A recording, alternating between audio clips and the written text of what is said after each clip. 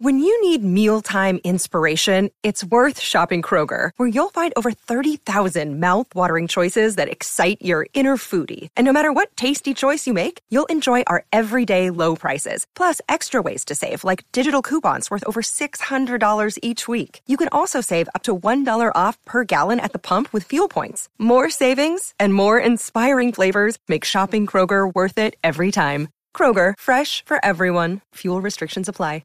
Another day is here, and you're ready for it. What to wear? Check. Breakfast, lunch, and dinner? Check. Planning for what's next and how to save for it? That's where Bank of America can help. For your financial to-dos, Bank of America has experts ready to help get you closer to your goals. Get started at one of our local financial centers or 24/7 in our mobile banking app. Find a location near you at bankofamerica.com/talktous. What would you like the power to do? Mobile banking requires downloading the app and is only available for select devices. Message and data rates may apply. Bank of America N.A., member FDIC.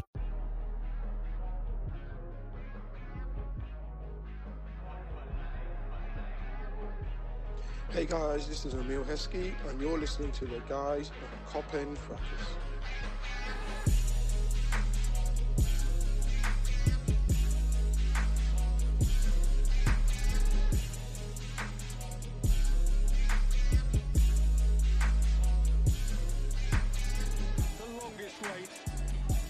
Generation on and more for the 19th time in their history, for the first time in the Premier League, in the never-to-be-forgotten year of 2020, the champions of England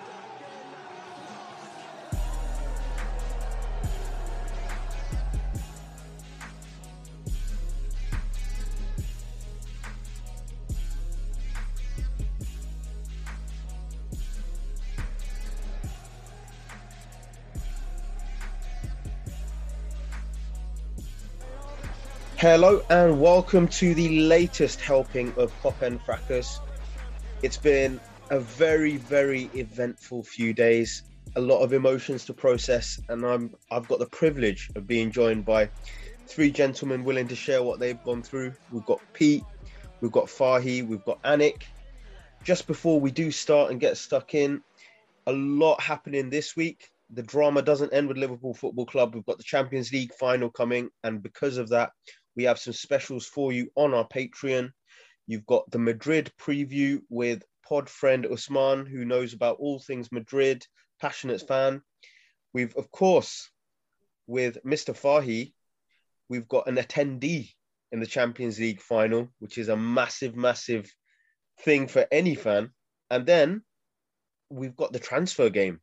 Now, if any of you are unfamiliar with the transfer game, it's a really cool concept come up by Krish, where essentially we've got hypothetical situations where to have the perfect window for Liverpool, there's a bit of give, a bit of take, and we're going to have some mixed teams to explain exactly how we can execute the perfect window.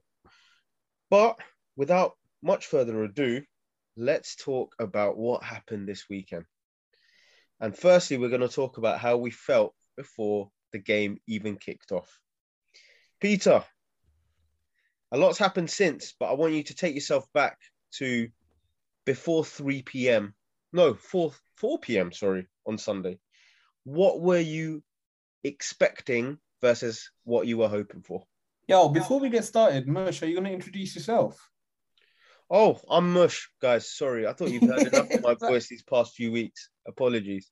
Yeah, Pete, go on. Yeah, I think before the game, obviously, I was expecting, obviously, a Man City win. Obviously, you realise that Villa aren't very, they're not the best team in the league. Obviously, we know that they've had their struggles kind of, and with Gerrard taking over, they've had some good form against probably mostly the teams around them, but against the big teams, they haven't really done well. And you just think, surely Man City are going to get the job done. Obviously, there's a little bit of hope. The pod last week as well, these men were gassing me too much. These men were gassed. The last 20 minutes, you see the last 20 minutes of the last pod, pure vibes. Like, we're just running on vibes. Like, some of the stuff we were saying, yeah. But, yeah, so there was a little bit of hope there. But, yeah, I just thought Man City would probably get the job done. The main kind of emotions come during the match. That's when the main emotions come. That's when it's just like, whoa. We're going to very much get into that, don't worry. But before the game, it's just a smidge of hope, a tiny bit of hope, you know what I'm saying? Okay, Anik, haven't had you on for a while. Before the game kicked off, how were you feeling? Were you full of belief? Were you trying to be the pessimist to protect your emotions? How were you feeling? Obviously, I split my time, watching Formula One if it's on, watching football on a Sunday. I was watching the F1, Ferrari, Charles Leclerc, the team and the driver are back. They messed up. They weren't doing well. So I thought, forget that. Race is over. There's bigger fish to fry. Let's look at the final game of the season. And I thought, you know what? I think we can win. I also thought, similar to what Peter said, I thought Man City would win as well. But you know what? I was just expecting just an enjoyable game. I really thought that we'll go out there, express ourselves, and whatever happens, happens. But yeah, I was really optimistic going into the game. Really, really optimistic. I was looking forward to it, to be honest with you. Obviously, the way things turned out didn't quite go that way. But yeah, bro, before the game, I was definitely looking forward to it. And Fahi, last but not least, how were you feeling before we were kicking off? I mean, I'm quite a pessimist anyway, right? So I didn't really have any hope with Villa. I don't rate Gerrard as a manager. I don't rate Beale as a manager. I don't think their ideas are really going to kind of do anything in the Prem. So I was just thinking, ultimately, looking at the defence, I was like, you know what? They're finished. And then we hear that Emi Martinez isn't going to play. Constance out, but that was probably a good thing because he's just not been in form. I'm like, all right, you know what? They're going to hold a licking. They're going to get battered. So I was like, all right. City are going to win, Liverpool are going to win. We're going to lose the title by a point, 2 points, whatever it is, and then that's it. So, yeah, that's just how I felt. I had no hope in Villa, that's for sure. Okay, well, ultimately, unless you do not live within society, I'm sure everyone knows the scores of what happened. So that outcome did occur, but it wasn't without drama. And if you haven't had the chance to listen to, I really recommend you listen to how wacky the main pod was this week. I couldn't do it, man. I couldn't do it. It was hilarious. It started off 5 minutes in with Lewis saying there's going to be no drama today. And by the end, everyone was just screaming over each other. So oh, man, I couldn't do it. It's just my heart. I don't know how Ellis done that, man. He's a true soldier. Like having them, man, like around the purest haters. Yeah, the man. purest of haters, man. Like I don't know how. And the thing is, them if they see any moment of weakness in you, any moment of like defeating you, they pounce at it. Yeah, like they pounce. That's what they're waiting for. So you just gotta stay calm. But how can you stay calm when you're literally on the verge of immortality? How? How? No, and you're completely right. Ultimately, we had to think about the lineup first. Now, after the FA Cup final, we took a big risk. We rested Virgil van Dijk. I think Salah not playing, we discussed on last week's pod how we are very well covered in that position. And obviously with Salah's form, it's not necessarily a huge miss if Salah isn't playing at the moment. But Van Dijk is Van Dijk. Although we have some fantastic centre-backs to deputise, the quality drop-off is big, more because of just the sheer quality of Virgil himself. Anik, how are you feeling about Virgil not actually starting the game? To be honest with you, Mush, I was uber confident. Looking at the lineup, I was supremely confident. I thought, you know what, last game of the season, it's Wolves, we'll be fine. And a lot of that, bro, stemmed from our lineup against Southampton. Obviously, 3 days before playing Southampton, we had 120 minutes in the FA Cup final. And we put out a team that had, again, no Virgil, no Alisson, no Robbo, no Hendo, no Salah, no Mane, and we're able to overcome Southampton. So really and truly, bro, without sounding too smug, I thought whatever lineup we put out against Wolves, we'll just have enough of them. What are you saying, Anik? Watertight? Wow. Verge makes a difference. He makes a huge difference to the defence.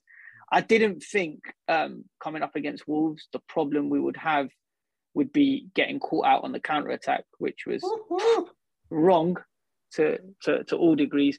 But I honestly thought that if we were going to have a problem against Wolves, it would be breaking them down. But yeah, bro, really and truly, with Verge not being in the lineup, I wasn't too worried. And again, as I said, it just stems from that Southampton game. just thought that, yeah, we could put out a weakened side and we can overcome Southampton. So really and truly, I think we can get past Wolves. Okay, well, as Peter's just said, hashtag watertight lasted for about 3 minutes. So, Pete, what on earth happened for the first spanner in the works to form? I think so. Obviously, with Van Dijk not playing, I think that kind of stability and that kind of backline and players that Matip and Konate, they haven't really played with each other that much, and when they have, like, it's been really like sporadic. So I think, and Konate is also switched from right centre back to left centre back, right centre to left back centre back. You know what I'm saying? Every time he's played, I think that kind of affects as well. So I think this is kind of a main feature of the game where Konate will kind of step up, and he gets kind of caught, obviously a long kick. He gets caught under the ball, he tries to head it, but he gets caught under the ball. And yeah, he's kind of pulled for that goal. And then Jimenez gets through. And then obviously Neto's there to kind of tap it in. But I just feel like that game, yeah, it's such a weird game state that it's not really much for us to learn from, because you won't really like be playing such a game state like that. It kind of like, it's a game where nothing really mattered on that pitch. Yeah, everything that mattered was in Manchester. I get what you mean. You know what I'm saying? No one really cared what was happening on that pitch. As long as he wasn't losing, or like, well, he was losing, but as long as like we all knew we were going to win eventually. So the players are just kind of playing as like a formality, and it's not really a normal game. You won't ever play in a situation like that. I think Henderson talked about in the press conference where, like, the last time they played, they can just feel the crowd, like, and you can feel the crowd. Obviously, when Man City start losing, you feel the crowd getting excited. When Man City score, you feel the crowd get deflated, and it's nothing to do with what you're doing on the pitch. It's a result all the way in Manchester. Yeah. So again, that like what the players are playing through in that kind of circumstance is so like, it's such a weird game state. It's such a weird game state. So I don't think there's really much to learn from it. I just feel like Wolves obviously had a game plan. But it was poor though, no, right? It was poor. Ultimately, I know you are right in the sense that Konate's played a lot more games at right centre back than left centre back. But what Anik has just said about how brilliantly Konate played against Southampton, playing as what we discussed last pod about senior centre back, playing as left centre back. Is it just a young defender who just isn't going to be ultra consistent yet? Is that all it is? I think that game state affects him. I don't think he's ever played in such a situation like that. Honestly, I don't think so, because the pressure in that kind of situation it's weird. It's such a, I can't explain it. It's just such a weird situation where if you haven't got the experience to kind of play in that situation, I think it did affect him. It's crazy because you're right. The game state is almost like what you're playing in is irrelevant, but also if you don't win, it's the biggest failure of all. Yeah. So, no, I'm sorry, Mush. I'm gonna have to jump in there. Like, yeah, go, bro. We saw how events down the road in Manchester were affecting the fans at Anfield. Well, I was going to ask and that. me and Glam said it on the weekend preview. Yeah, me and Glam both said on the weekend preview that if Liverpool need to do anything, it's get their noses in front and apply pressure, because at least then, if we got our noses in front, we're at that moment in time where we're top of the league and City are chasing a goal, and it was the worst possible start. And really and truly, from then it was. Yeah, it was always going to be difficult. Yeah, I mean, we'll probably kind of re-explore that in a bit, because this will link to what we kind of how we look like we were playing. Fahi, I wanted to ask you: do you feel the score of the other game for both teams involved? So Liverpool and City. Do you think the score of the game going on was affecting the performance on the pitch? I get the argument of why it would. I 100% understand, because we've seen in the past how it does impact the other game. But based off the two games we were watching, I really don't think it made a fucking difference. Purely because, number one, Liverpool were just going all gung-ho anyway. Like, it made no... Like, they literally, from, like, minute 5, they were just going at it, like, non-stop, which is crazy. It was like suicidal football. And that had nothing to do with the City scoreline. They were just playing suicidal football. And City in general knew they just had to win. So I get why people say that, if Liverpool went ahead, it would have put more pressure on City. But, bro, City were 2-0 down, man.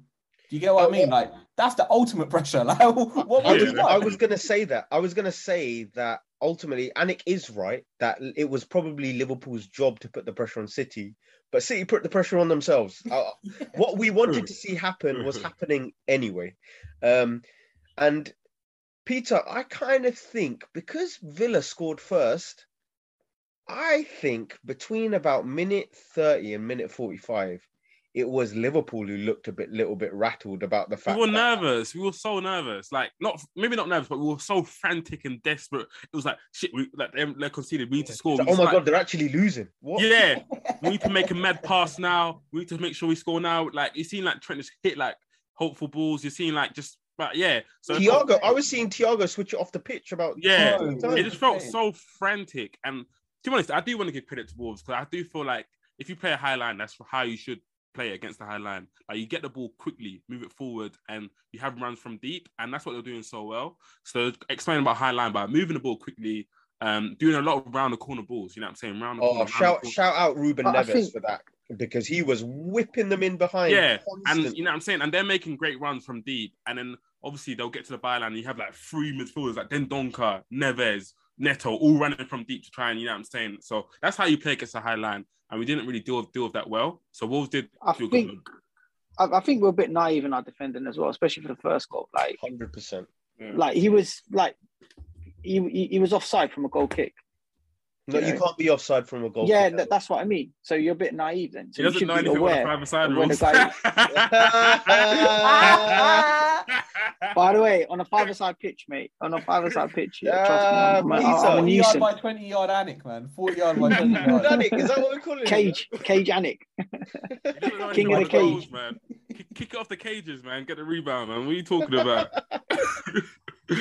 But yeah, that's my point. Like, just be a bit naive. Just understand your surroundings, where Jimenez was. And yeah, I mean, I'm just looking back at the stats now. It's just like proper frustrating. Like we didn't gain any control in the first 10 to 15 minutes.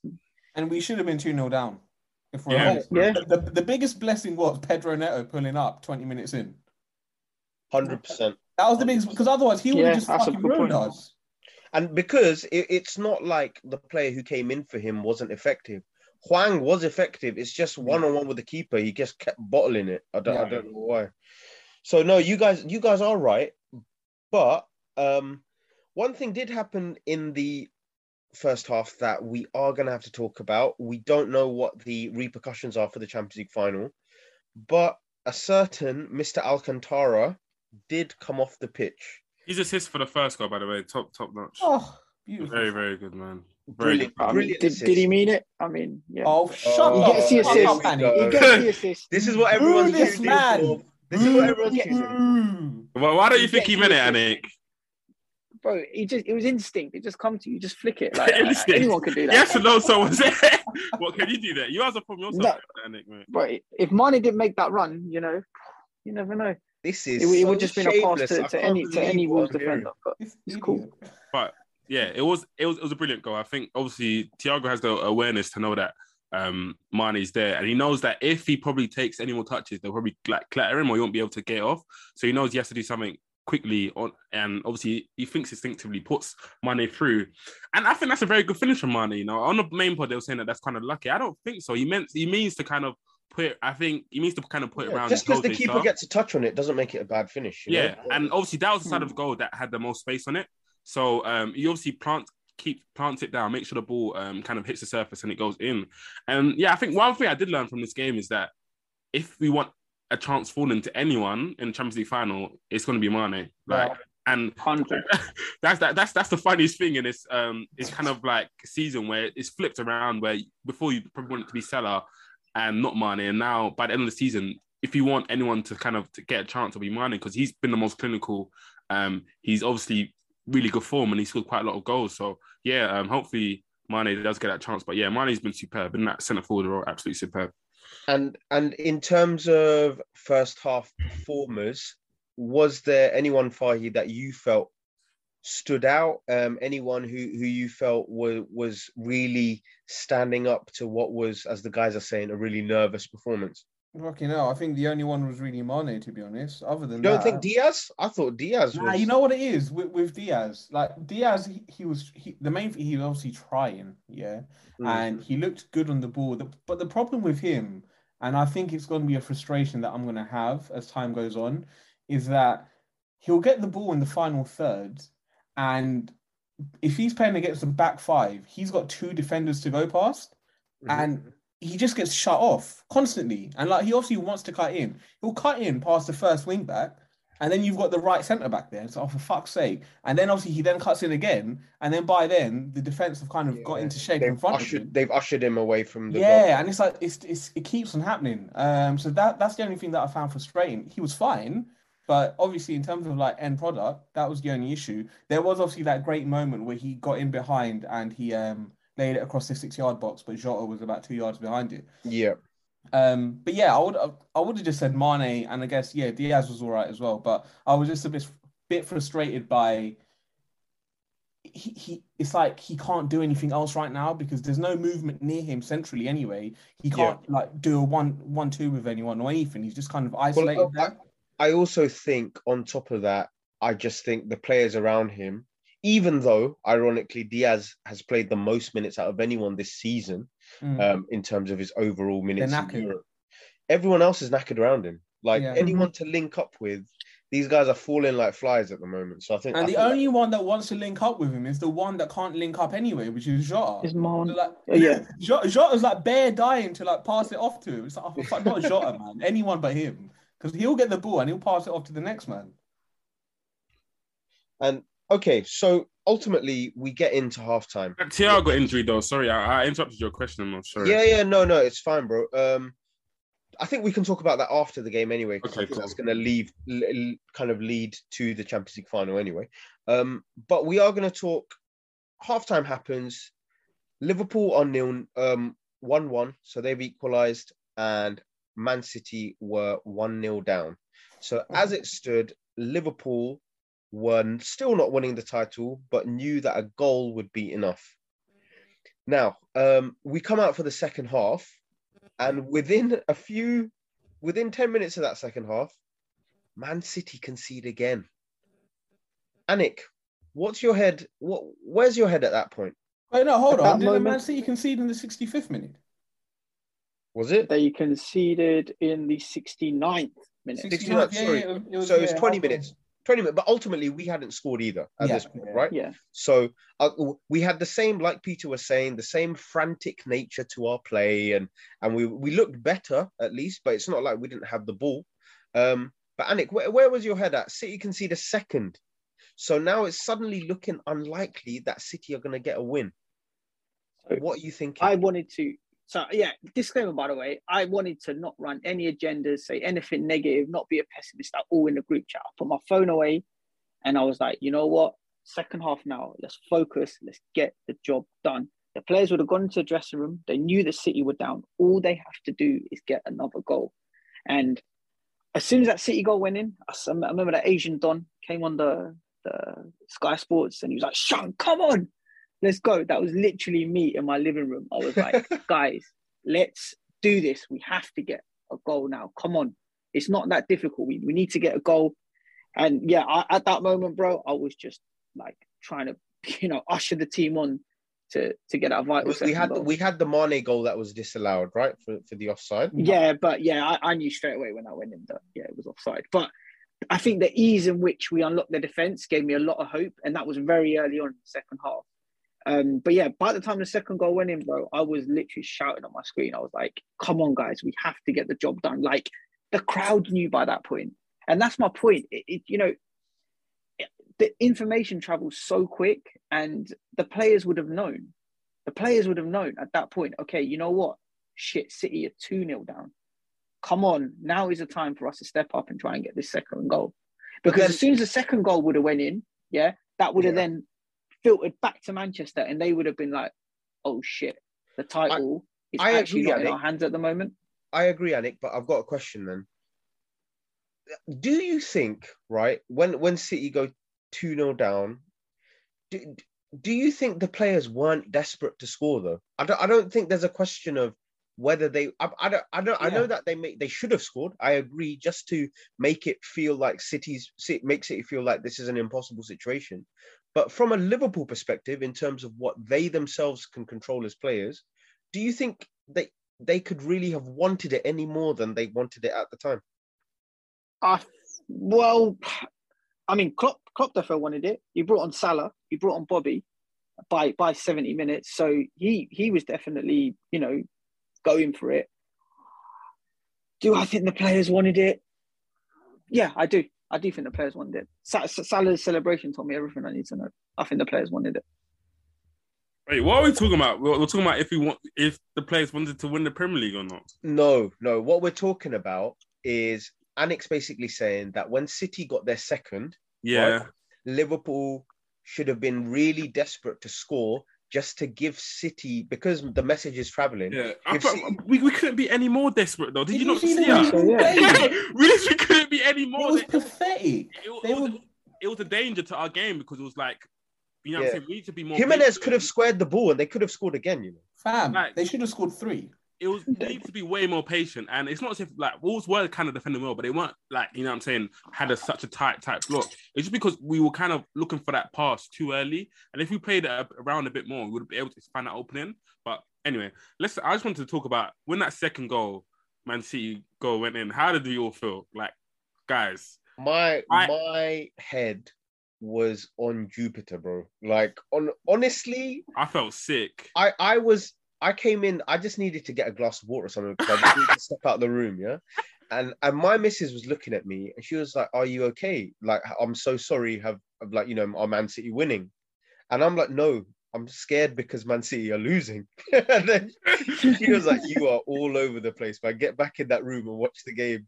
I didn't know what to... Because then I started being scared of like, bro, that situation we were talking about last week. And Liverpool don't win, right? Yeah. Like, if City don't win, but somehow Liverpool don't win, that for me is like even worse, yeah. Nights. What about you guys? Fahi, how are you feeling at that point? Bro, when Coutinho scored, I was like, fuck, and I kind of like, my missus was in the other room doing some work, and I just like kind of squealed, like, like, what the fuck? Like, oh my God, it's actually 2-0. And she like ran in, she's like, what's going on? I was like, yo, City actually losing 2-0. She's like, nah, no way. I was like, nah, bruv, they're losing 2-0. And it was like, fuck, what if we don't score? And then straight away, my whole time, I'm like, fuck, they're going to lose and we're not going to win. Yeah. I couldn't even enjoy the game after that. I was just... No, but that's it, exactly. It was like, okay, we all thought City were going to lose, so our attention immediately turns to the game, to the Liverpool game. And we're like, you know what? We need to get the job done.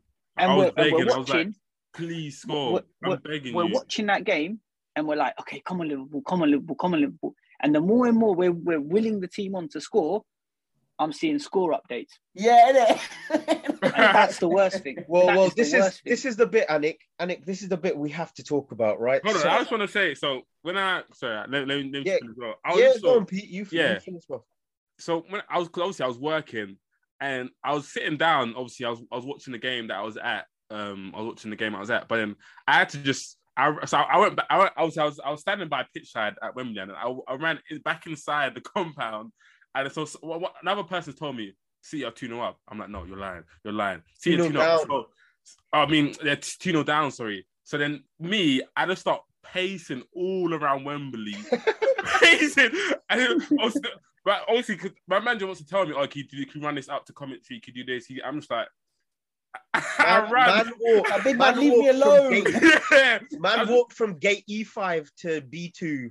I'm just pacing, like, oh my God, is this happening? Is this really happening? But I'm checking Liverpool scores, and I'm checking the chat, and obviously, I'm watching the game, but the chat updates earlier because you man are obviously ahead of me. So I'm just praying that someone's gonna say, Mane, Salah.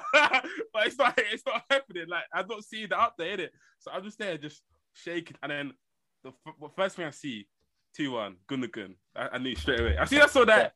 Stop there, because this is where we need to turn the discussion. Now, everyone, I know you've tuned into a Liverpool-based podcast based on Liverpool players and Liverpool football matches, but the whole afternoon was based on events elsewhere. And there was one Liverpool link as to why Liverpool's destiny went a different direction. Well, I think you should tell people how you were watching it. How was you watching the two games? Bro, all I will say is this. You started off the pod saying the more important game was the game that Liverpool weren't playing in. So I was watching the more important game with a stream on my phone for the Liverpool game, and then actually so the big screen had Man City on. Yeah, that is terrible. Of course, the blood of my enemies is more important. The man squid that he's throwing at, is that Diaz? Bro, if I had the volume go up 1 decibel, I'd look at my phone screen. Otherwise, I'm glued to watching whether Villa can do it. But we do need to discuss what happened, because ultimately that decided the entire mood of this pod today. Anik, Villa coasting, Watkins, Matty Cash, and a certain Philip Coutinho runs it back 7 years later to do what he needs to do. So what on earth happened for this situation to flip? Steven Gerrard. I'm blaming him and only him for this. This guy has got main character syndrome. Let us down again. And I'm sorry, you can tell me that you can tell me that it's Aston Villa. You can tell me that they're a shit team. You can tell me they've got, crap defenders or whatever. At the end of the day, he himself knew that if he got a result, if he prevented City from winning, Liverpool more than likely were going to beat Wolves and get the league title. But Anik, before you carry on, Anik, wait, I've got a question though. So you've just said if he can get a result, he benefits from a Liverpool perspective and a Villa perspective. So why the hell? Why does he benefit? Hold on. Why does he benefit from a Liverpool perspective? He's jealous of his Liverpool team. He wishes he was a part of it. Anik, relax, bro.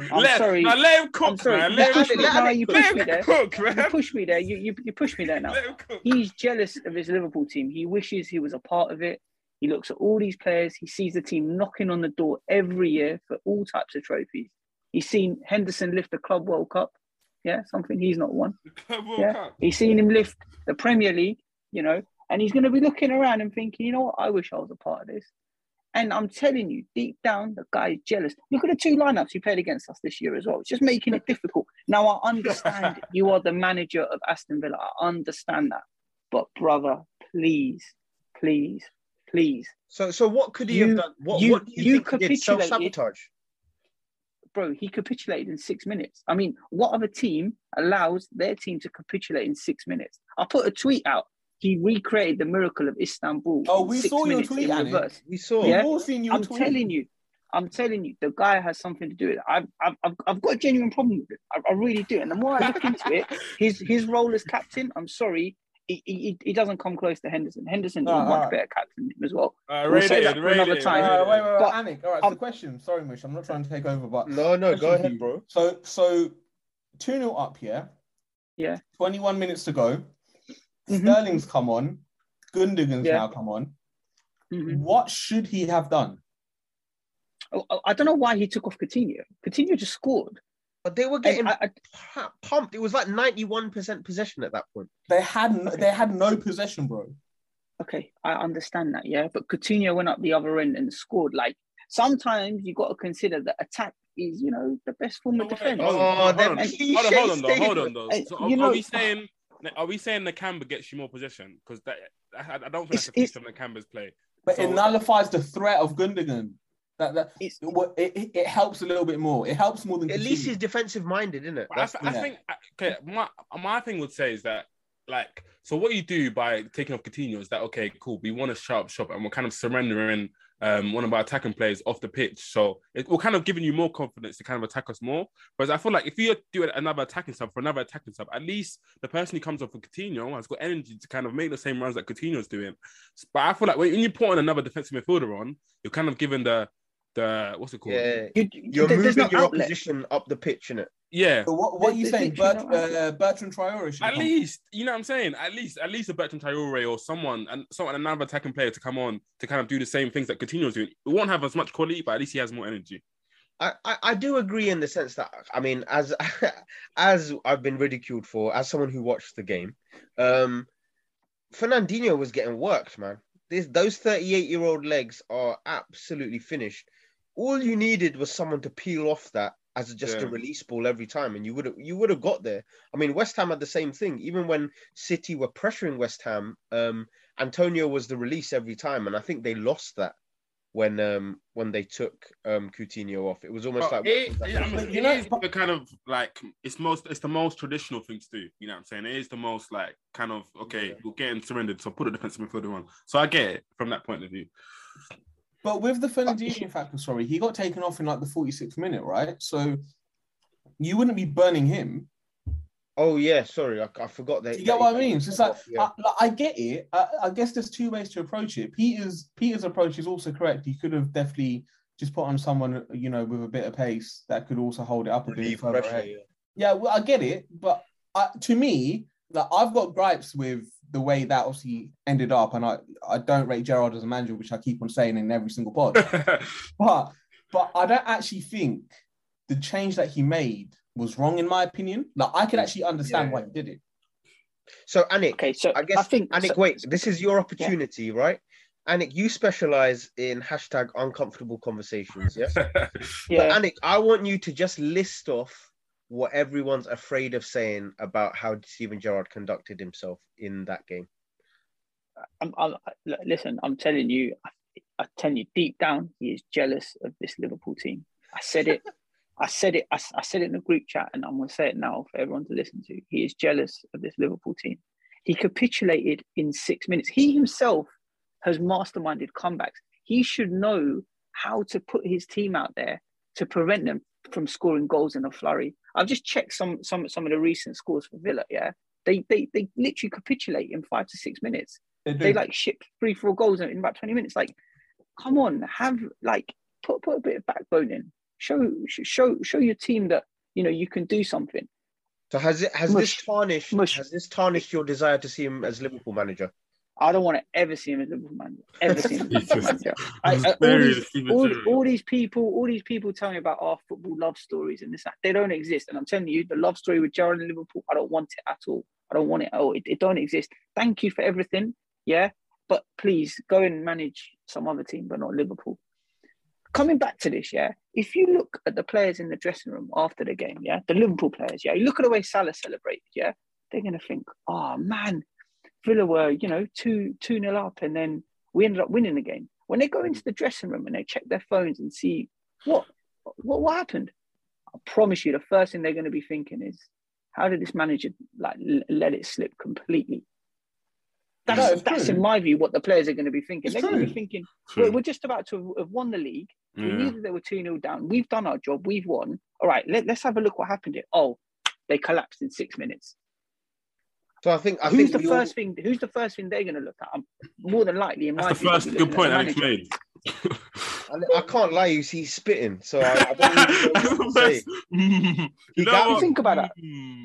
Mo, Virgil, all of them, they're going to be thinking, oh, look, this is what's happened. So I think we all universally agree then, I think any Liverpool fan would agree that if you're going to put us out of our misery, then just do it early, because we all wanted a minute 7 Mahrez and a minute 18 Foden just to finish it off. And that would have been better. Okay. I see your point. Do you know what, Anik? I respect it. And wait, why are you respecting though? Do you know what I'm respecting? I've probably been too far on the side of, Villa were never meant to win anyway. But do you know what? You guys are right. Football, the situations evolve where the expectations on you change. And Gerrard didn't adapt, or he had stage fright for the situation that occurred. But all right, so Mush, so you were watching the game live, yeah? Yeah. You were obviously watching everything that was going on. So when they went 2-0 up, what were you thinking? What did you think that Villa should be doing? Oh, it's so difficult, man, because on the one hand, like I was saying, Villa looked like they had some form of threat, right? Like Watkins was a good way of helping the ball stick. Coutinho was occasionally getting on it. But really and truly, when and huge credit to him, but when Zinchenko came on, bro, like the left side of that pitch suddenly completely changed. Like he was driving with the ball, he would punch the ball inside, and it just felt like before Zinchenko came on, everywhere where City had the ball was where Villa wanted them to have the ball. But suddenly they were getting balls in areas where Villa couldn't control situations. So what you were saying, Fahi, about Nakamba being at least a logical step, I can see why you would want to do that to negate that. But the other side is that Nakamba's flipping crap and all he does is foul people. So we... I mean, you're spitting. That's the thing. It's like the approach is logical. The deliverer of the approach is not. So it's just... Yeah, I'm just stuck in between, man. It's almost like, yeah, Villa should have managed it better. But then also, like Anix just said, Villa have capitulated like this so many times in the season. It's not like they just... It's expected. Yeah, it's not like they just... They're not a very good team. Yeah, they didn't do it just against City. But you think this... But if it's expected and it's happened, okay, it happened against Spurs. Who else have they played against and it capitulated? Does this guy that we love, that we call our love club legend, does he not want to learn? Does he not want to learn? But Annick, maybe that's what he was doing. Maybe he was actually being proactive for once and be like, you know what, fuck, I'm 2-0 up. I'm not going to fuck this one up. I'm going to, put someone defensive on and try and negate that threat. No, you're jealous. The story was written. The story was written. Felipe Coutinho, who's got amazing goals against Man City, the story was written. The headlines were written. Coutinho thumps him up. He goes and brings on the camera and everything changes. But I'm going to say momentum swinging. That is too. Sometimes, when they get the first goal, you can't stop it. There's no. But Pete, I disagree with this because the momentum swing is too crazy in that stadium. Two goals is momentum swing. 3 goals is like you're not even mentally capable of a change of circumstances, man. Like that's pathetic. That's the same way City going out to Madrid was pathetic because you had control of the situation and it fell out of your hands within 5 minutes as well. And okay, once they saw the first goal, do you knew it was coming though? Did you not know it was coming? Genuinely no. Watching it, no. I'll tell you why. Yeah, I'll tell you why. It's not because City didn't have the ball. It felt like they had the ball, and it felt like, do you know what? City are going to pressure them, and they'll get the equalizer. Yeah. But the game dynamic didn't change. Villa had the ball a bit. They'd attack. The attack would flop a bit. You need to remember Watkins had some huge chances as well. Yeah, now it's stupid to say, but Villa could have been 4-0 up because no one is expecting Villa to be 4-0 up against City. Do you get what I mean? Like that's not a likely circumstance. But I just think being 2-0 up and within 5 minutes losing the match is Annick's right. It's pathetic. Like I'm also conscious of the fact that obviously we're Liverpool fans and we're obviously gonna be annoyed at Gerrard, but there's obviously an argument to be had that we should have got more points during the season. You know what I'm saying? We should have got more points during the season, and we can't just blame Steven Gerrard and Aston Villa. We should have beat Tottenham. Should have beat, you know what I'm saying, man. We'll go on to that. We'll go on to that, guys. Yeah. But I mean, ultimately, Annick, he's been talking spicy for about 48 hours, and I've got to say he came with some legit points. So I'm sure we'll clip that up and see what the response is in terms of... Can we just discuss Tyrone Mings quickly? Because, boy, that guy sucks. Bro, this is the thing. You didn't watch the game. First half, him and Callum Chambers were sick. You say that. No.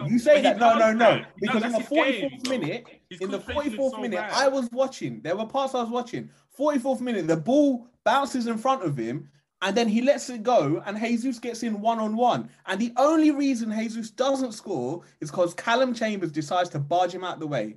Mings, every time I tuned in, Mings was doing something fucking stupid. He's a fucking bozo. I hate that guy. He's so shit. Honestly, I hate that guy so much, man. Wow. My thing with Mings is that, like, I don't watch him, and every single moment he's having he's doing a crazy thing, or he's having a bozo moment. It's that you just know that bozo moment is inevitable. That it's loading, innit? Yeah, and then I'm saying, so I've seen him like against us at home. He was having a brilliant game. You know what I'm saying? Salah wasn't really getting much, and then he goes away and gives the penalty, and then we win the game. You know what I'm saying? You just know that bozo moment's coming with Mings, so it's just like he's got this inevitability of just making a mistake constantly. I think also, Pete, one thing that Mings suffers from is that he takes his own momentum over the edge. So it's like with Mings, it would be like a good action, okay, let me try another action. It's successful. Let me try another. And Yeah, eventually, yeah. because he starts enjoying making the action, Catch up. he does too many, and then that's the pen Yeah. that he'll give away. Yeah, Like, why yeah. did you dive into that tackle? And It's he also wants to be the Joker. hero as well. He's got that kind of. Yeah. He wants to be the Idiot. hero. Oh, But- like, he couldn't have placed it any better for De Bruyne to get the ball. Like, Oh, that it was was just so such bad. a stupid touch. Man. But no, guys. Ultimately, we did score. Salah. I know that everyone's trying to run the Salah thought he'd won us the title agenda. I don't know what angle is worse. Is it worse to look at it as Salah thought he won us the title, or Salah doesn't give a shit about the title, but he got his golden boot? Whatever angle you look at, it's an L for Mo. So which side do we sit on for this celebration? No, I'm saying we've left with something, man. We left with something. You know what I'm saying? My boy, he got his golden boot and he got his assist. You know what I'm saying? We'll leave him with something. You know what I'm saying? Not them, man. It's them, man. Not me. You know what I'm saying? But yeah. So yeah, I'm happy for him. I feel like he obviously does deserve. If someone was to steal that golden boot from him, that would have been an absolute travesty. You know what I'm saying? That would have been for Would so it how. though? Would it? No, not No, really. it would Come have on, been. Peter. For how long? He was like 8 goals in front of him at one stage, and then for But Son. why did the 8 goals get caught up in it? No, but I'm saying that it would have been bad on Mo. It would have been really, really bad on Mo. Not As that in it would have been a bad look. yeah, that's Not what I'm trying to really. say. I mean, not really. How would it not have been? What, someone that Bro, was 8 he goals done. behind Bro, you? Salah hasn't done anything. He's not reached the heights that he reached at the tail end of 2021. Yes, Simply correct. put, yeah. So But if Son was going to catch him and overtake him, then fair play. What? So- But it's also bad on Salah that Yeah. Son hasn't been able to catch up. That's what Peter's saying. What? For Salah, it's bad. Yeah. That's what I'm trying to say. Yeah, Sorry, okay. maybe I didn't word it properly. I'm not saying that it's like he stole it from him, but I'm saying that it looks bad on Saturday. It's a really bad look that he was able to let someone kind of, you know what I'm saying, catch up with him. So it's good that he did score and he was able to get his goal and kind of get that golden boot and kind of get, you know what I'm saying, some accolades for the season. And I do think he's had a very good season. Obviously, he's kind of ended it really badly, but overall, his peaks were super high. You know what I'm saying? Probably the highest. So he probably does deserve something. Okay. And that's it. The fact that Mo was so good the tail end of 2021. He went to AFCON, he went to the qualifiers, he came back and he was still top scorer and even had a really, really poor 2022 and ended up top scorer, just shows you how good he can be. And yeah, we like, I think it's just him doing it more consistently. Like, fair enough, he'd done it for a chunk of 3-4 months, but for me personally, I wanted to see that more in 2022. So I think he would you like to see the less gaps in the form? Is that what it is? No. Actually, no, I'm wrong for saying that. He is consistent. What am I saying? He's consistent because, he is consistent. He just and he's got spaces to that. And if you do that thing, you know, when you keep on reiterating something, so your brain believes it. Yeah. Like, I am great. Anik, you have not believed this in 3 months. So why you're suddenly having this epiphany? You remember he's got spaces tonight, and he's got a buddy defend Salah at 3 a.m. tonight. So Anik, don't do this on a public forum, Anik. We warned you about this. Salah, don't suddenly rebrand. All right. Salah, no. Salah and his stats, you can't dispute him, and that's why. Why do you he's up there with dispute them then? Huh? No. Why do you usually dispute the stats then? I think because he is consistent, no doubt about it. Listen to me, he is consistent. I was wrong for saying that he had a patch or not.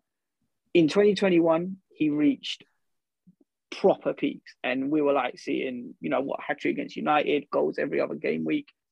I think maybe, AFCON, maybe the contract situation may have taken his eye off the ball slightly, but I've not been impressed with him in 2022. Well, I don't think any of us have, right? I think the only question, Fahi, I have is, I mean, the goal was far from impressive. It's not even worth analysing.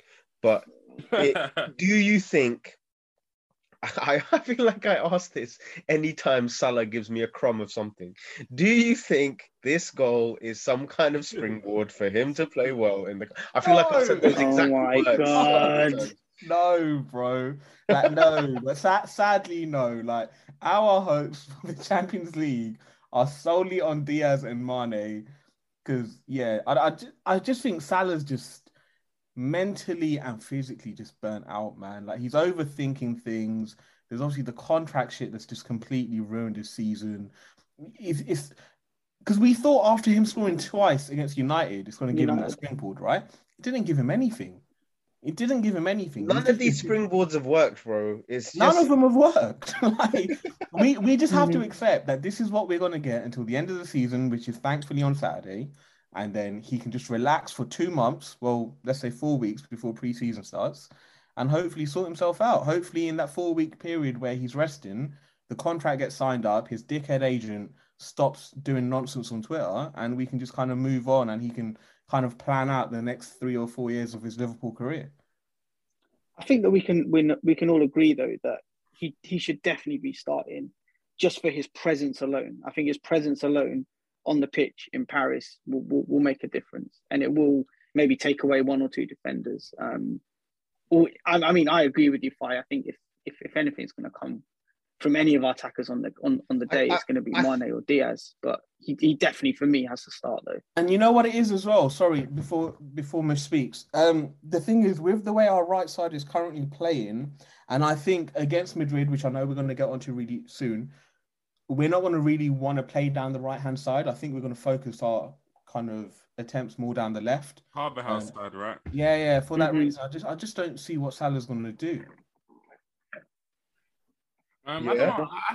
I feel like that right-hand side for us is really important when we do play well. So Trent, Salah, even Henderson as well, that kind of triangle. And I do feel like, yeah, Salah might not be as threatening, but if you can kind of, you know what I'm saying, just link up with that front three, create some space with Trent, so Trent can kind of deliver. Is this where Salah's dropped off to? Space merchant, yeah? Jesus. Brother, you need to talk to your guy, man, because I don't know. These are the same bars I was using for Mane in the beginning of the season. Peter, you're using them Shane Long bars, bro. Oh, my gosh. No, man. I have to defend my boy, man. Come on, Salah. Yeah, I'm saying he said he's got something from Madrid. Let's see, man. Let's see, man. Revenge tour. Come on. Let's see, man. We've got a bit of revenge tour, so let's see, man. Madrid, man. Yeah, no. Let's talk about Madrid. The first thing linked to Madrid, though, our final bridge from the Madrid game, from the Wolves game going to Madrid, is obviously we're in a race against time for Thiago, who did come off. We were all worried with it being a hamstring injury, which can linger, that he may not be able to play. But it looks like Jurgen Klopp's confirmed that as long as the kind of rebuild of that muscle happens in time, he will be able to play. Pete, if Thiago isn't available, how big a dent do you think that is in our chance of winning?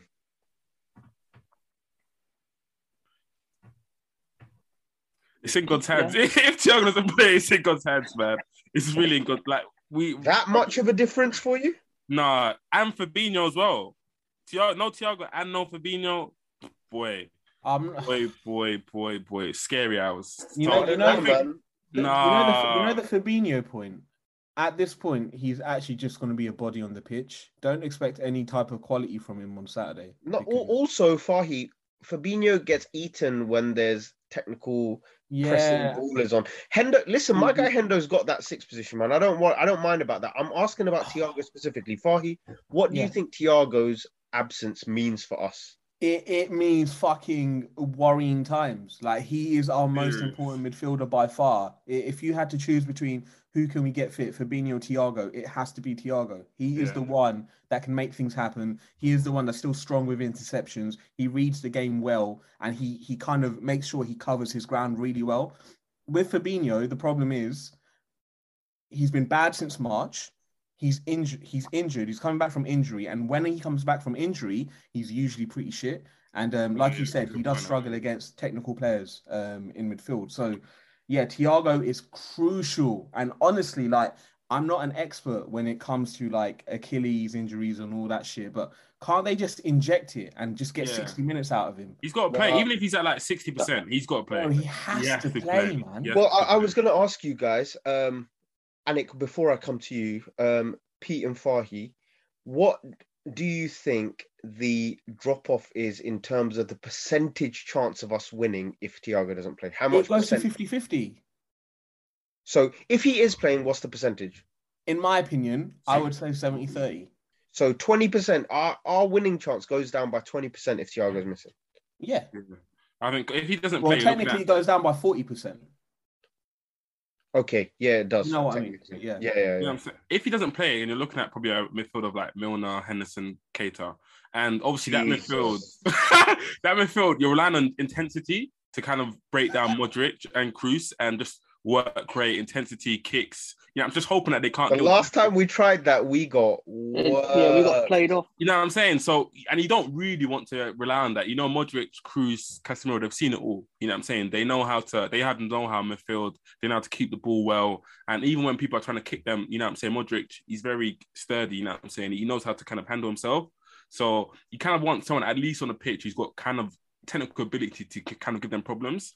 So, and Thiago does do that. You know what I'm saying? We've seen it with Chelsea in the FA Cup final. You know what I'm saying? Kovacic and Jorginho, they had to pay and respect him. You know, so when he had the ball, they kind of had to respect him. And Kroos and Modric will do the same. So we really need Thiago on the pitch, like desperately. And you know what I'm saying? I think even when Camavinga comes on, you kind of want someone like Milner to kind of come on. You know what I'm saying? But that's like that's an athletic battle, isn't it? Ultimately, having the Camavinga one. But Anik, I did want to ask you. I mean, obviously, the boys have spoken about the impact of Thiago being missing. If Thiago is missing, what would be the alternative midfield that, when you think about what Madrid are strong with, the midfield that would give us the best chance to win the game? Let me just quickly say my piece on Thiago. Look, I've not been light in my criticism of him. I've run a couple of agendas on him in the past couple of years. I think it is crucial that he plays. I think he's come on leaps and bounds this year, especially alongside Fabinho. I think it's crucial for him to play. I think he's got his own personal interests. I think what's his personal interest in?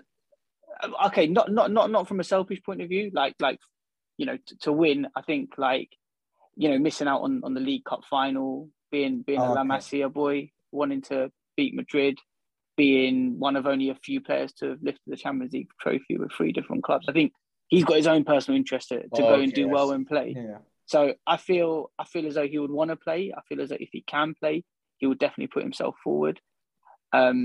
So yeah, I mean, I definitely think that he should play. I think he's one of our best midfielders at the moment. So yeah, I think if he does play, that's really, really crucial.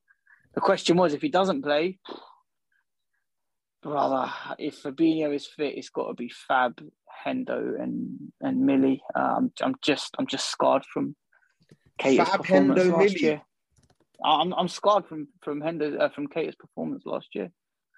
So it would have to be those 3. Do you know what? There is discussion to be had on Keita, because if he plays right centre mid, I think there's a problem. Yeah. If he plays left centre mid, I'm kind of cool with that. You know what I'm saying? Because people will say that midfield is midfield, but there's different roles that he kind of plays. Yeah. And obviously, it's difficult for Keita, because Klopp expects different things from him when he plays those positions. When he's playing left centre mid, he has to kind of, be closer to the person in the pivot and kind of control the game more and kind of orchestrate and kind of, break down play a bit more. But when he's playing in that right centre mid space, he has to play between the lines now. He has to be closer to the front 3. And when he's playing like that, I feel like he can kind of get isolated in that kind of position and not really help the midfield out a lot. And kind of that position is really hard to kind of interpret in certain games where it's really tight. We saw in the Villarreal game when he's playing right centre mid, in the first half, he just looked like, whoa, what's going on? And then in the second half, much, much better. You know what I'm saying? So, yeah, so which of the two sides would you want him to play then? Would you prefer he plays on the right or the left? Left, or he doesn't play at all, man. Yeah, it has to be left. Really? It can't be right. It can't be right. I'm scared, man.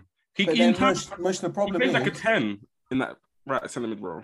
Yeah, like he's playing like a second striker, pretty much on the right-hand side. It's fucking weird. Trent will get the ball and he's got no triangle to kind of work with. He's really in the box. Kate is so far in, he can't link up play or anything. So Trent's then stuck, just fucking drilling the ball across the pitch. It doesn't work. And then from a defensive side, obviously we saw what happened last time against Madrid away from home, and Kate was on the right-hand side. So it's just not going to work, man. It won't work. He has to play on the left. I mean, I personally think the one thing that I also agree the left side is probably the more suited side to him in this game, but also because this is going to sound a bit nuts to say, but Cruz looks so immobile at the moment Yeah. that a Keita or even I don't think he will because it's such a big game, Like but a even a drone. Curtis Jones Yeah. You're right. would work him because Yeah. Cruz needed to go to the deep tissue massage I had today, right? Because my man cannot stretch for a tackle, he cannot move about on the pitch at all. So I actually think a ball carrier or a dribbler would be so much more dangerous. And I'm hoping that if Klopp goes via maybe the Jota route, whether it's starting or mid-game, you guys saw the performances. Jota had a few of them near the end of the season at home, where he picks the ball up from deep and skips a few challenges and just accelerates a bit. Yeah, I he's got think that. Yeah. against Cruz, that could be a super effective method of us penetrating Madrid via the middle of the pitch, I think. Bro, you know Casemiro what? needs to get yellow cards for that to happen though, because Casemiro will just take him down straight away as soon as he gets past him. But Pull you down. Casemiro, He's so dirty. clever with his challenges, man. Yeah. He's so clever. He's just so get yellow frustrating. card ASAP. Yeah, you know, one thing you were saying, Mush, about you don't think Curtis Jones would start. And I get why you say that, but if we're in a situation where Thiago and Fab aren't fully fit and Klopp doesn't want to risk it, I don't think he would start Milner because there's the worry that we could end up going to pens, right? And Milner won't have the legs to last, basically. Exactly, Yeah, and Milner would make more sense coming on good against a team that have already played 60 minutes as opposed to playing a fresh team from the start. Good point. I'm just saying, so it may, like, worst case scenario, again, it's not worst case to me, I like Curtis Jones, but from like an ability point of view, it may be Curtis Jones actually starts. I also think, though, I agree, and I think the other angle of this Curtis Jones thing, which from this conversation is kind of becoming more and more logical as we think about it, is that in a final, it's a very cagey and slower paced game than, say, a two-leg Champions League tie, right? And when it's a cagier game or a more chess type game, the more technical players are the safer players. And someone like Curtis Jones, who can look after the ball and won't get overwhelmed, might be a bit more important than someone like Milner, who probably be a bit more hell for leather potentially. The thing is, you need Milner to come on when Camavinga comes on. Yeah, exactly what I said. This matchup that Fahey's picked is cracking me up, man. Milner versus Camavinga. I just want him to fucking lamp him, man. Like, that's the only way. Camavinga is so good. Like, he is fucking brilliant when he comes on the pitch. Like, we don't have a destroyer in our midfield to come on and kind of like work on him. Pause. Yeah. So fully fit Fab is the only one, and fully fit Fab hasn't happened in about 6 months. So. Exactly. Like, oh my God. Yeah, Milner has to come on, man. Well, okay, Anik, I'll come back to you then. A big threat for Madrid, big meaning only threat for Madrid, comes from two names, right? We've got Vinny and we've got Benz. What do you think is the most effective thing we can do tactically and structurally to limit their impetus on this game? So I think Vinny, I think the only way to combat that threat is just asking Trent to not bomb forward as much, and you know, having cover in that right centre midfield. You wouldn't go as extreme as to start Gomez? No way. Trent definitely starting. That is wild if anyone thinks that should be the case. Defo Trent. I think that's probably the only way to combat him. Vinny does that little trick. You know what he done on Fernandinho? He's done that a couple of times this year in La Liga. I was watching his highlights. Does that trick running over the ball. Yeah, running over the ball. Dummy, yeah. So he's a threat. Listen, this Benz guy as well, yeah. If Van Dijk, I'm telling you, Van Dijk will show him. He will show him. I'm putting it out there. He will show him. He'll show him exactly. I mean, I'm going to be honest, Anik. I don't. If Benz being the smart footballer he's always been, I don't think Benz is going anywhere near Van Dijk. He's not. He's working. Whoever gets picked out of Konate or Matip, he's working them. Why is he going to go near Van Dijk? Yeah. But I feel as though I literally okay, but everyone's going to say that's going to be the matchup, Ben versus Van Dijk, and people are going to turn around and say, "Oh, Van Dijk's never dealt with with a top quality centre forward." He's going to deal with He's him played on against Saturday. everyone. He's literally played against everyone. So Yeah, strange. but I'm telling you, he won't get the better of Van Dijk. But do you know what? I think that centre back one is really kind of an interesting situation because like half of my kind of half of me wants Konate to start because I feel like with obviously Vinicius Jr. being on Trent's side, I feel like you obviously want a more athletic centre back next to Trent to kind of deal with obviously that kind of explosiveness and that kind of counter attack. But then also, I was thinking like, especially today, if Matip does start, I kind of have more faith in Benzema not peeling off Matip as much as like a Konate. I feel like Benzema can really have this kind of smart movement. He knows that if like Konate jumps in, Benzema will kind of peel off Konate and kind of maybe get a chance that way. I do feel like Matip will probably deal with the threat of Benzema more, but probably not with the threat of Vinicius Jr. more. So I don't know. Who do you guys start? I think he starts Konate, just based on the fact that he started in a lot of Champions League games this year. Who would you start? Me, Konate. Okay. Interesting. I think I'm the only one who stands alone with Matip here. No. I'll start Matip as well. I'm thinking Matip. Matip. Yeah, I'll start Matip. Okay, interesting. I mean, my reasoning for Matip personally would actually links to Vinicius. One thing that I really have been observing since knowing Madrid are coming is the way Matip and Konate tackle. And one thing Matip is wicked at is he does this standing tackle where he'll just wrap his leg around and just nick the ball off. Yeah. And he's excellent at that. And what I'm worried about is the moment Vinny gets past Trent, which is not a slight on Trent, we're talking about one of the best wingers in the world. Once you're in the box with Vinny, that's the only kind of tackle you're going to be able to make. So I think that's going to be a very important type of defending. And the other side is also Matip. I think Konate is really good at Wembley and stuff like that because the pitch is big. There's a lot of ground to cover. Benzema's not mobile. You know what I mean? At this age, I think Matip can handle the physical challenge. And then that bit about the ball, we are going to need to have quality on the ball because if it becomes a tech off between us and Madrid, Matip's passing is going to be key. You know what I mean? To have quality on that ball. Yeah, that's true. So those are the reasons I would start him. Anik, what about you? What are your reasons for Konate? I think, I just feel as though Klopp tends to play not superstition, but he's persisted with Konate throughout the competition. I feel as though he plays him in a lot of big games. He's really, really impressed me this year. Really, really has. First season at the club, really, really impressed me. FA Cup final, Van Dijk comes off. He gets in there and he shows his leadership skills. I think the key one, again, what Pete alluded to, Vinny, if he's going to get past Trent, I just think his athleticism, will provide a little bit of cover there. And yeah, I mean, I'm not saying that Matip is not a bad option. I would just prefer to play Konate. Yeah, I don't think any of us are going to panic if either or get picked. I don't think that's where the game is going to swing. I guess the other place where the game will definitely swing. By the way, isn't he from Paris as well? So he'd want to win it at home. Who, Konate? Yeah, he is. He said so. it. I think that was the post he said, coming back home or something like that. The moment we got go on, man. Give it to Konate. Yeah. Give it to him. You think he's got more? He's got more on the line in this game, yeah. I think he can step up and show Benzema levels. Ibu, yeah. Okay, fair enough. One matchup that I'm really looking forward to is Diaz against Carvajal.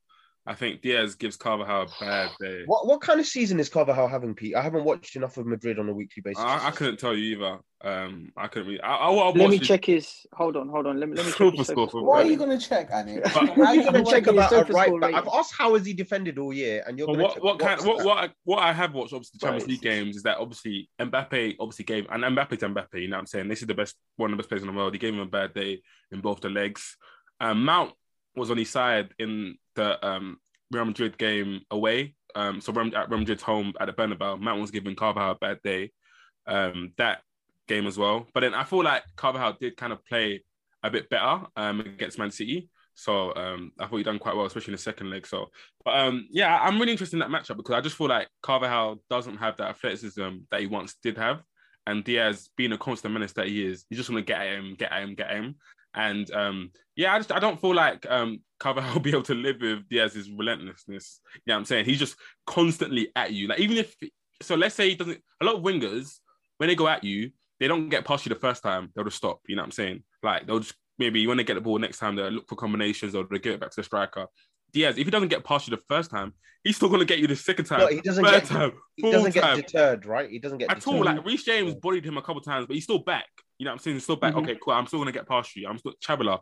I'm going to get past Reece James and Chabala. Two athletic monsters, but you know what? F it. You know what I'm saying? So I think that matchup is going to be really key for us, for sure.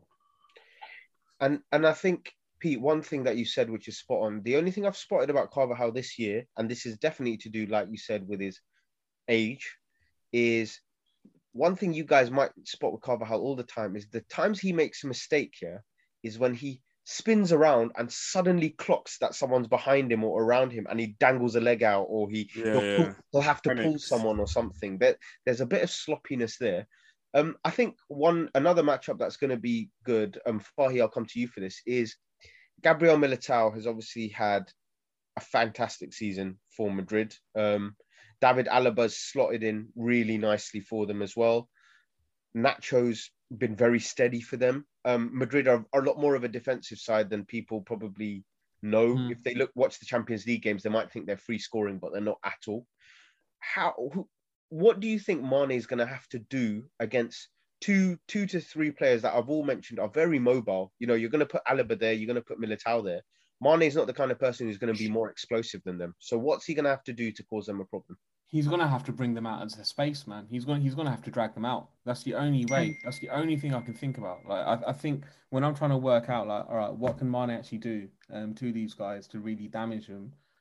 He needs to pull them out. He needs to bring them out of the game. He needs to drag them out, and kind of we then have to kind of penetrate that space with Diaz or Salah. So Salah is key then, because that's one. Salah will be key, right? In that sense, yeah. In terms of kind of latching onto kind of, you know, through balls or anything like that. That's going to be his game. I don't think on the ball Salah will be key. I think it probably will be, you know, Mane dragging a centre back out and using Salah like that. I think that's all Mane can really do, because from a physical standpoint, I don't think he's going to out battle them too much, to be honest. Like you said, they've been really good this season, and yeah, they've kind of probably got him quite leveled up in that sense. Yeah, it has to be more intelligence from Mane, which Mane is super intelligent as a footballer. So it's just a case of bringing him out. That's the only way. But again, I think this seems a bit like cliche the way you say it, but we need to play a 90-minute game in 60 minutes, and we just have to go for the kill. That's the only way I think we're going to be able to beat Madrid. We haven't got another 120 minutes in us, bro. That's what I mean, man. The thing is, the good thing with Champions League is obviously you've got 5 subs, yeah? So that comes in handy. But then again, if you're then looking at the subs... I was about to say... Bro, like...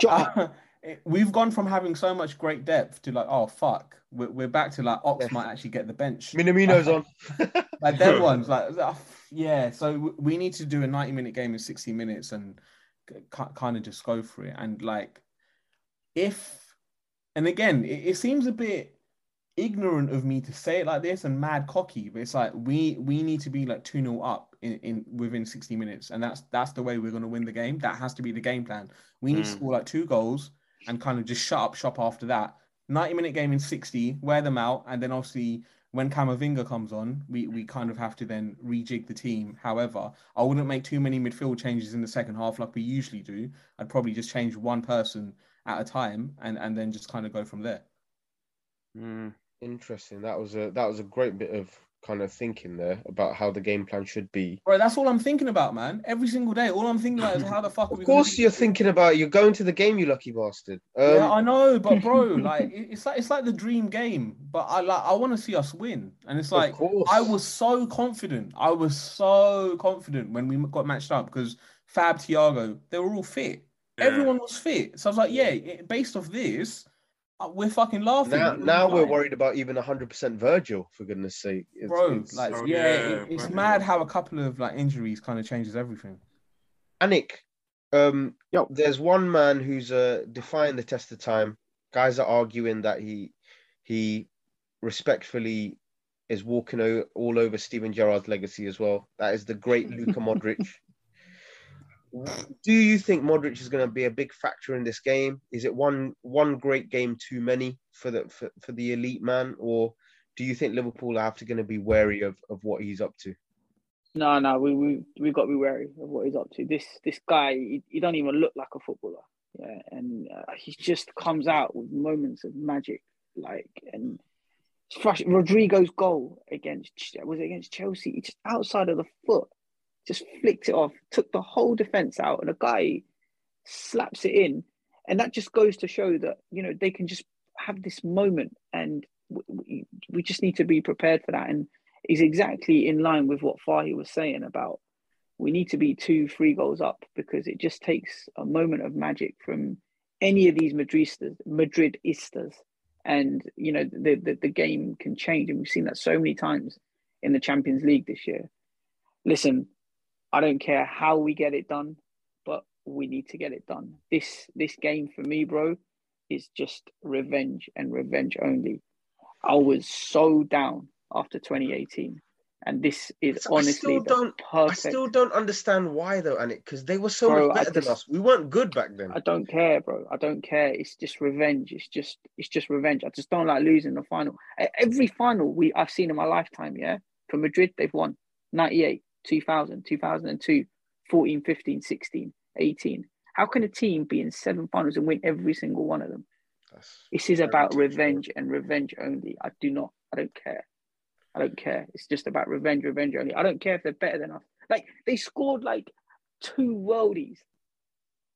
Yeah. And this keeper, listen, 2018, yeah, we played beautiful football. Okay. We stumbled upon the final. I'm not saying that we didn't deserve it. We fully deserved it, but we stumbled upon it. We weren't expected to be in the final. We're in the final. We had a great chance to win it. And I feel as though that was taken away from us with Bale's goals. Karius is flapping around, and Ramos should have been getting done for assault for what he'd done. Going out to professionally injure a football player still irks me. And there's just so much there that needs to be addressed. And honestly, the perfect medicine will be beating these guys and beating them properly. Well, that's the perfect war cry right there, man. I don't think any other Liverpool fan listening in needs any motivation. So what I do want to finally ask you boys, a bit of an interesting angle here. I don't want to talk about anything negative, right? I want to keep it positive, just like Anik's done. I want to believe that we can win. So I want you guys, I'll go one at a time, for you to give me most important player and B, surprise performer for that game on Saturday. Peter, come to you first. Who's our best player on the day, and then who's the surprise performer? Best player on the day, Sadio Mane, and surprise performer, Joe Matip. Interesting. I would love that. Fahy. Sadio Mane is most important, and he's going to be the main man. And most surprised, I'm going to go with Trent. What is it that you think? Do you think Trent's going to have one of those games like he did in the FA Cup final where it's an all-round? If he locks up Vinny, good luck stopping me on that. So remember, listen, remember the second leg of that Madrid game, right? Yeah. Trent played so much better against Vinny. And one of the main reasons was obviously, number one, who was in front of him in terms of right centre mid. And also, he kind of just stepped 5 yards back. And I think that helped him a lot more. And he was just a lot more assured. And I think for that reason, I think we're going to be surprised by what Trent does on Saturday. And that's not to say Vinny won't get past him. I'm certain Vinny's going to get past him. Vinny's a much faster player, much more intelligent player on the ball as well. But I think Trent is going to be able to handle himself. Nice. I hope so. Anik. So you look at a couple of the low moments from the past few years, missing out on a point in 18-19 to City, losing the Champions League final to Madrid. there is no hope in hell that both of those are going to happen in 1 year. We are not going to lose a final to Madrid, and we're not going to finish 1 point behind City.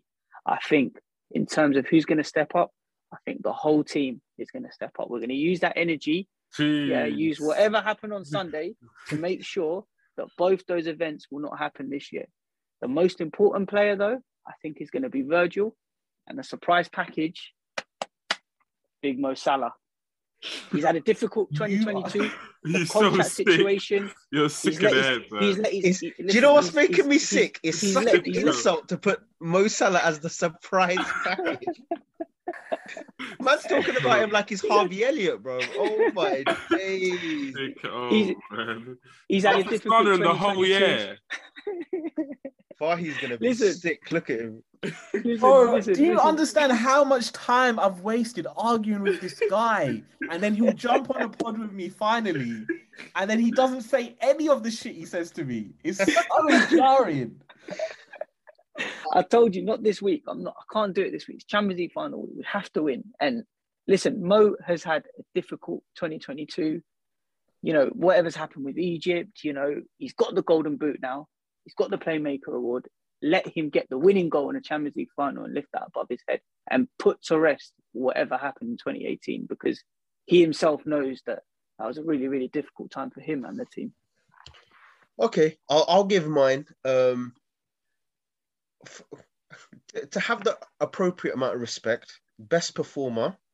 I'm sick of the springboards that I keep talking about. Mo's turning up. Mo needs to look in the mirror and think, who am I? Because guys are talking about guys like Almiron being the same level, yeah? Mo needs to address this himself. So I think Mo best player, and then surprise performer.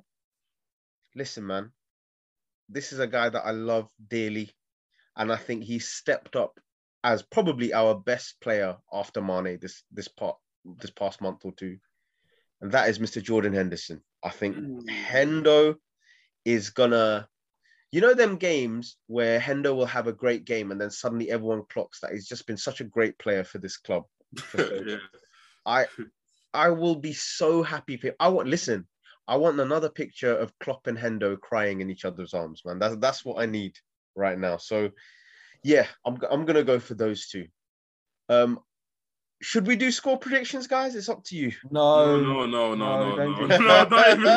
even jinx that, please. You know what? That bastard Babs is gonna chop up everything we've said anyway. So he's gonna be ready. He's gonna be ready on Sunday morning. Babs actually never sleeps, you know. Babs he's just always guy, man. He's a menace. Just an archive of all touchline quotes. Ready to get them up, bro. No, okay, that's brilliant, guys. Thank you so much. Liverpool fans listening, we're sorry we can't enjoy a Premier League title with you. But like I said, the last time Liverpool lost the Premier League title on the final day, they responded in the next game with big ears itself. So guys, get ready for the best Saturday imaginable. Let's do this, lads. Let's go, man. We got this. Peace. This is Cop and Fracas. Subscribe. Make sure you join the Patreon. Peace out.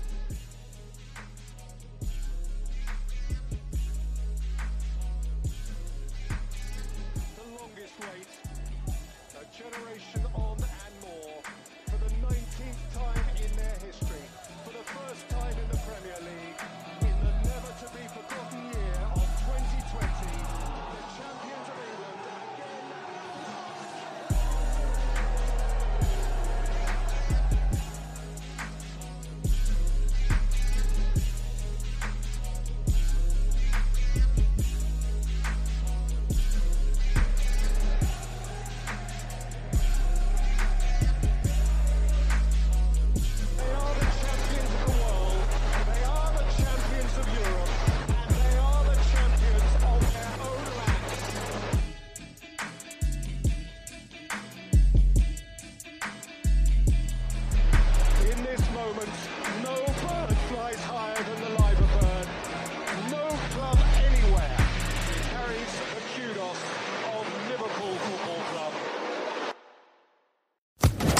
Social Podcast Network.